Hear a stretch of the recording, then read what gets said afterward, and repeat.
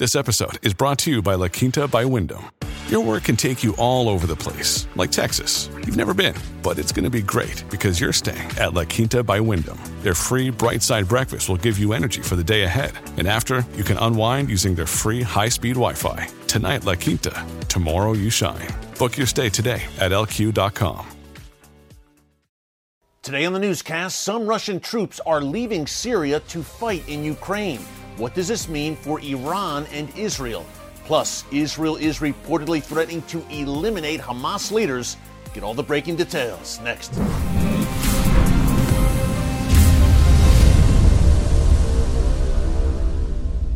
Hey folks, Eric Stakelbeck here. Welcome to the Watchman Newscast. A very busy weekend in the world's most chaotic and strategic region, the Middle East. So let's get right into it. The big story, in my view, is that Russia is reportedly withdrawing some of its troops from Syria to fight in Ukraine.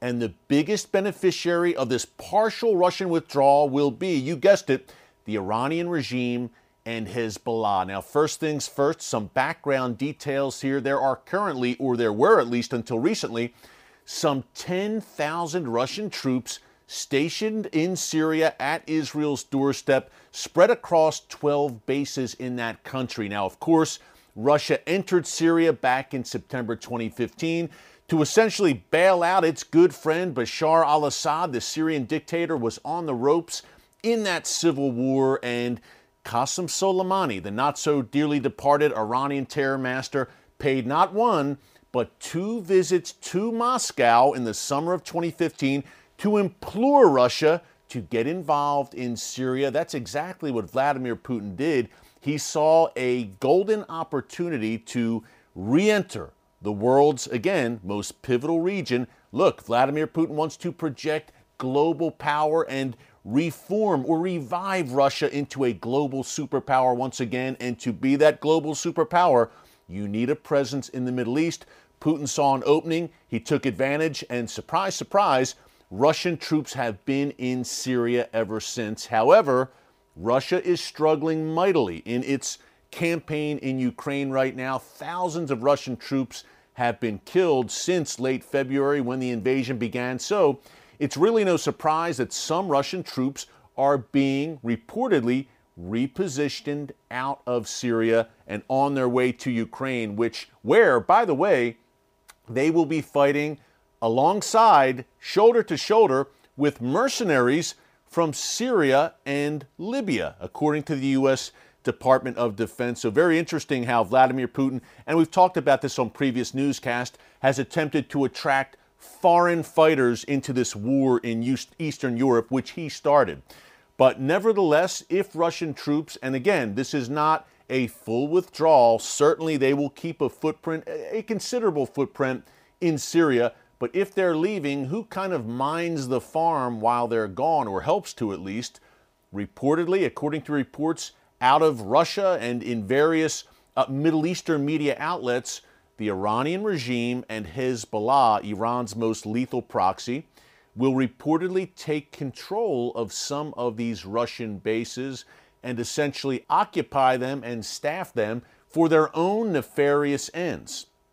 Now, Iran's eyes, you have to think, are lighting up at this prospect. For years now, they have vowed and they have worked very hard to establish a permanent presence in Syria at Israel's doorstep. In Iran's view, or the view of the Iranian regime, they are in Syria to stay. It is a crucial battlefield in their war to wipe Israel off the map. And what they're doing in Syria, and the reason they were so invested in helping Bashar al-Assad, who is now their client, to prevail in that Syrian civil war, was to maintain Syria as, number one, a launching pad for attacks against Israel, and number two, a transit point for advanced Iranian weaponry to flow from Iran through Iraq, through Syria, into the hands of Hezbollah in southern Lebanon. That's why Iran said, we cannot allow Syria to fall. Obviously, red flags and alarm bells for Israel. Bad enough that Russia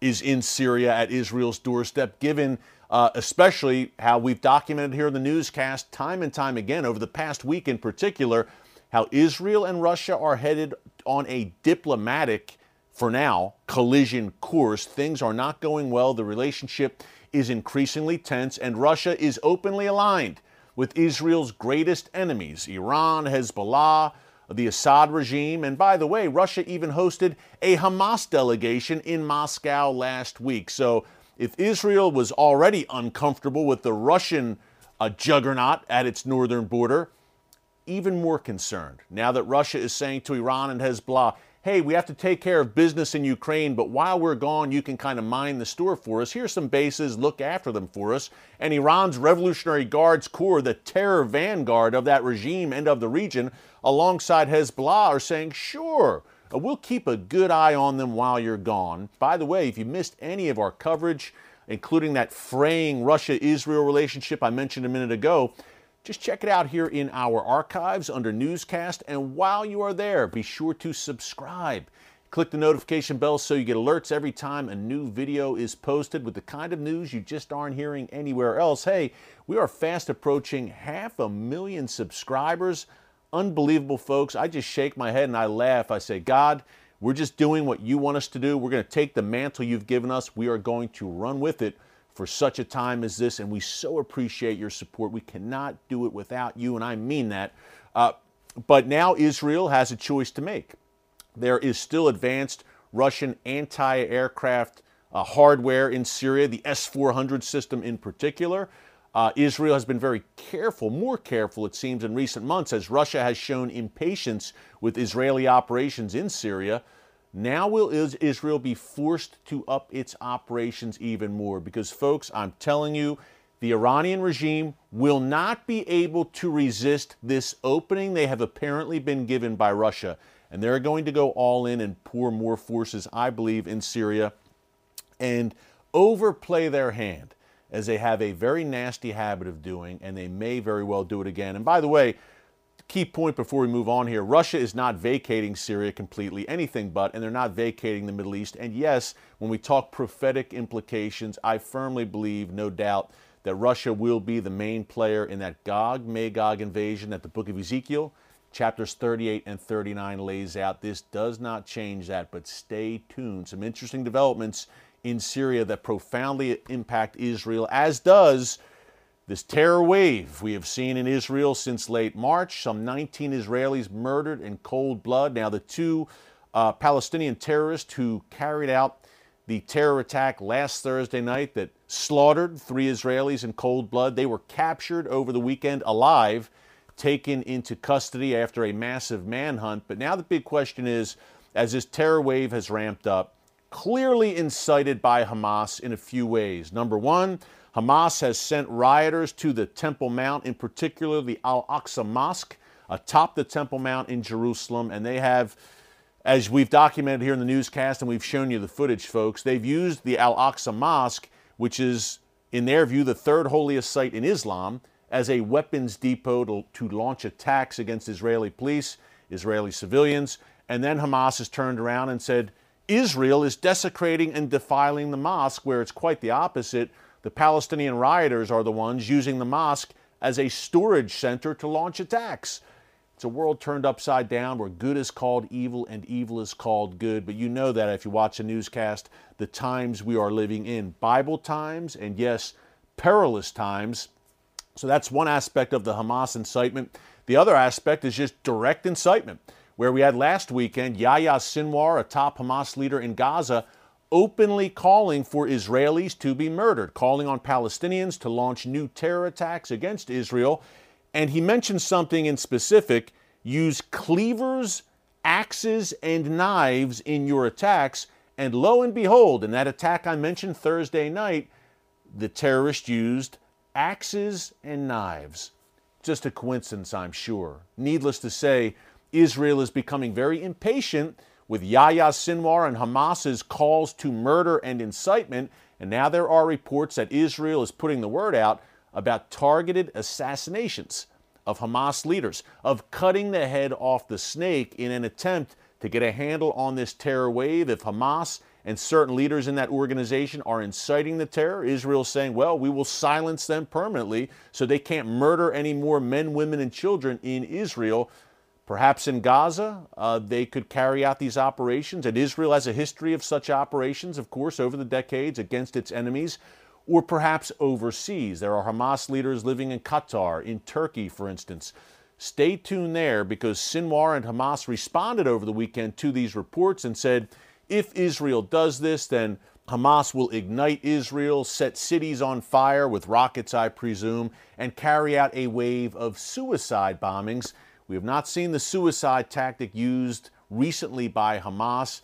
Obviously, during the Second Intifada between the years 2000 and 2006, that was Hamas's weapon of choice, killed hundreds of Israelis through these suicide bombings in Israeli cities.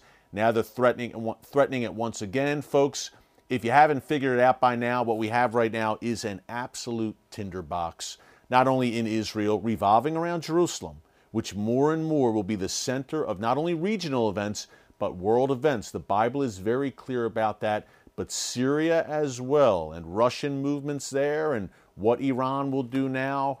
We've got a lot going on. By the way, last note, Syrian dictator Bashar al-Assad, talk about timing, visited Tehran yesterday, Sunday, May 8th, to meet with Iran's supreme leader, Ayatollah Khamenei, and the Iranian president, Ibrahim Raisi. I'm sure they weren't talking about pleasant things. Let's just leave it at that. So stay tuned. The prophetic chess pieces are moving on the board, and we are following it very closely for you.